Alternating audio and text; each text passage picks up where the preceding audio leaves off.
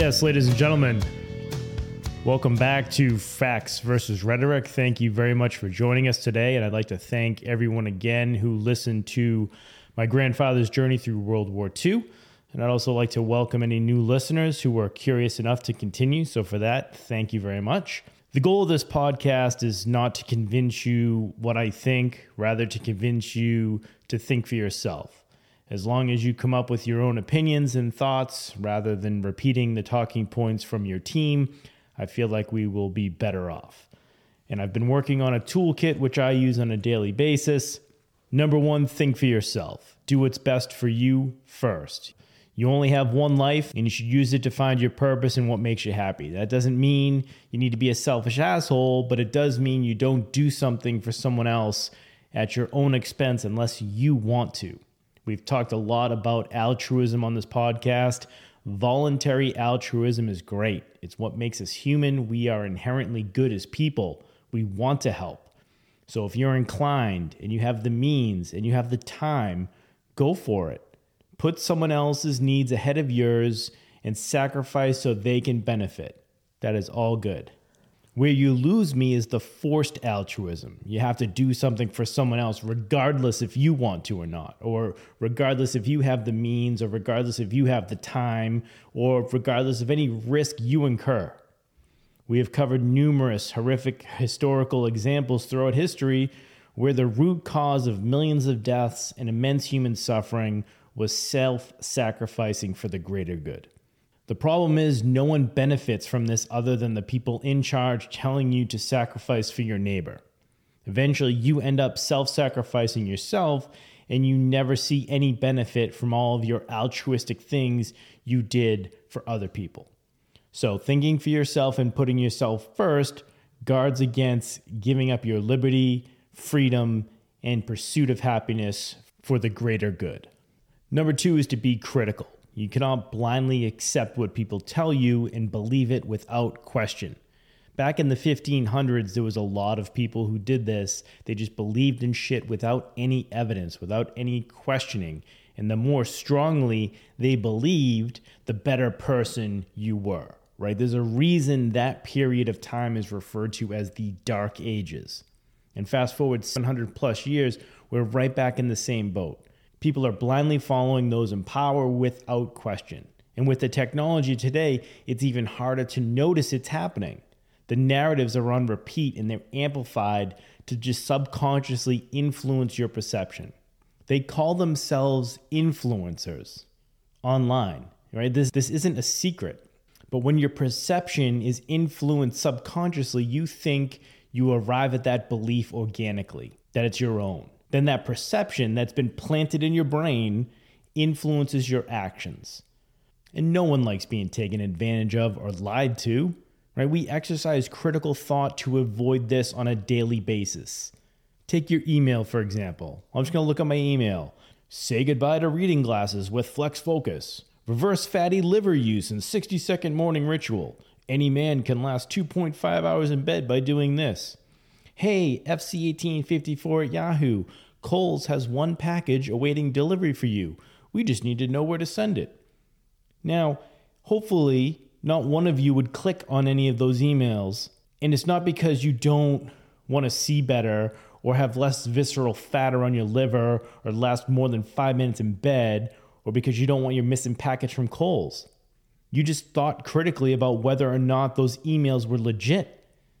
Can Flex Focus replace reading glasses? Well, probably not. If they could, you would have heard it discussed everywhere you went.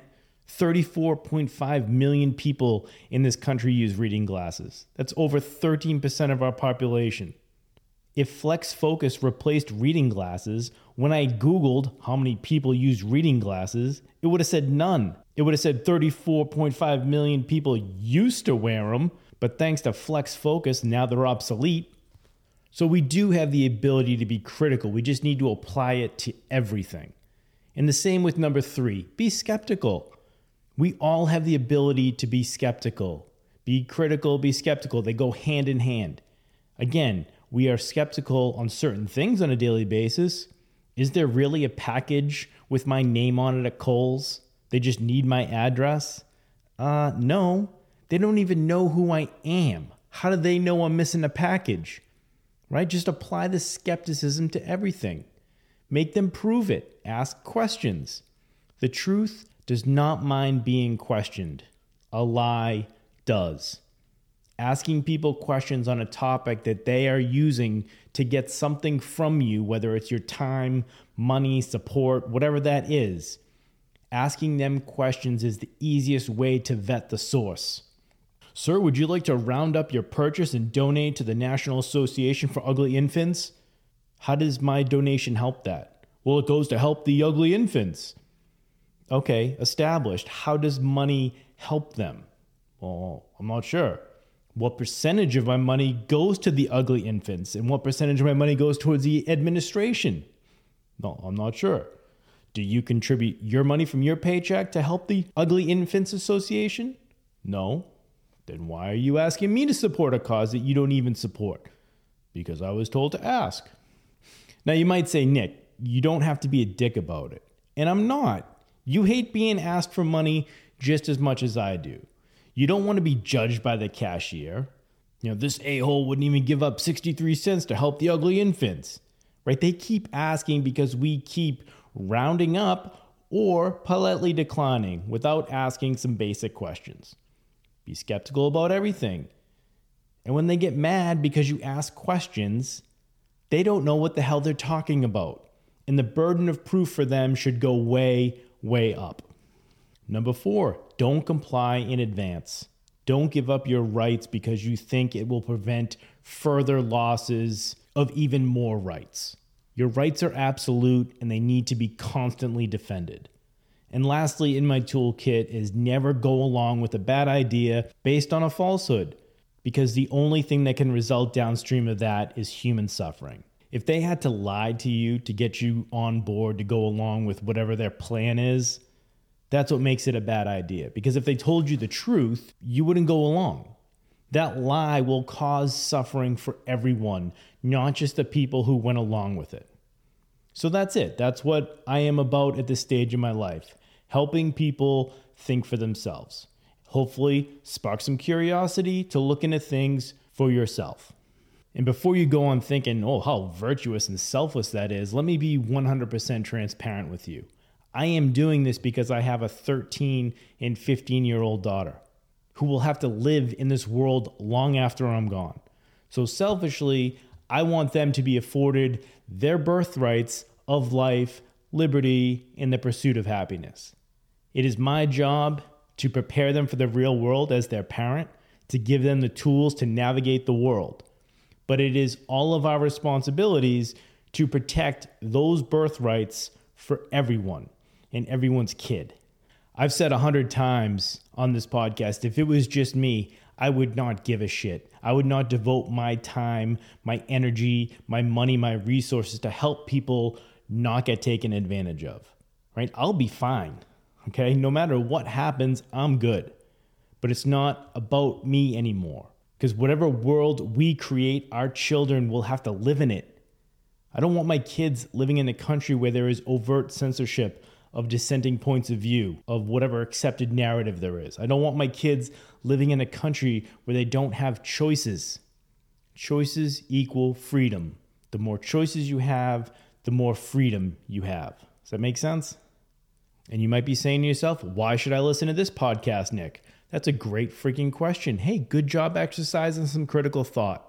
I would say the service I am providing is that I am offering you a different way to look at very important topics that affect us all. I'm not advocating for you to think a certain way, agree with a certain ideology, or to send me fucking money. This is a free service because I look at it like it's an investment in my kids' future. Some of you have college funds. Some of us have podcasts. There is no right answer. There is what is right for you. I never judge anyone's decisions if they made up their own mind, if they exercise critical thought, if they're skeptical about everything. But warning, if you blindly follow without question or parrot talking points that aren't your own, I am going to make it uncomfortable for you. And my challenge to you is to use that anger I elicit as a warning that there may be something that needs some attention. Right? Your brain will protect you from ideas that compete with a strongly held belief you already have.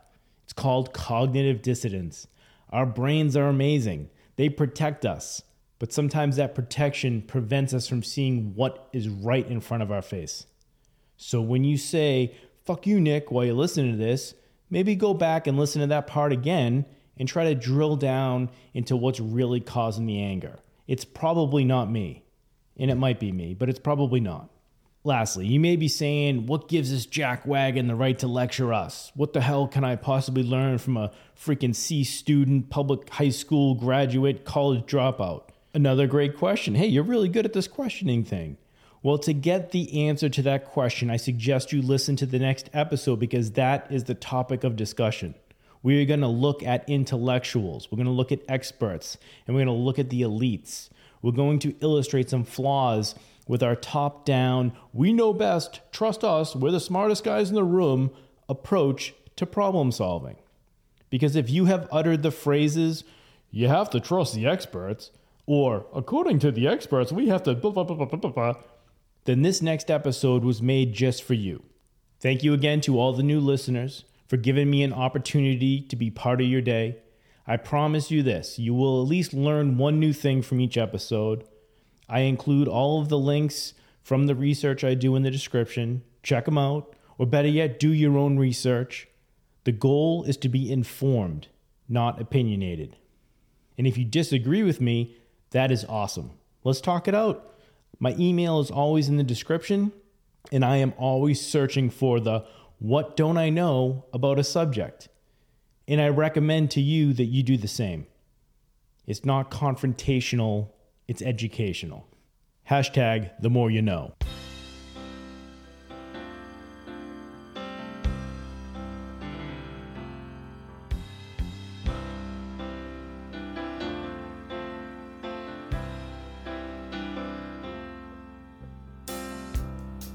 Took a look down a westbound road, right away I made my choice. Headed out to my big two-wheeler, I was tired of my own voice. Took a beat on the northern plains and just rolled that power on.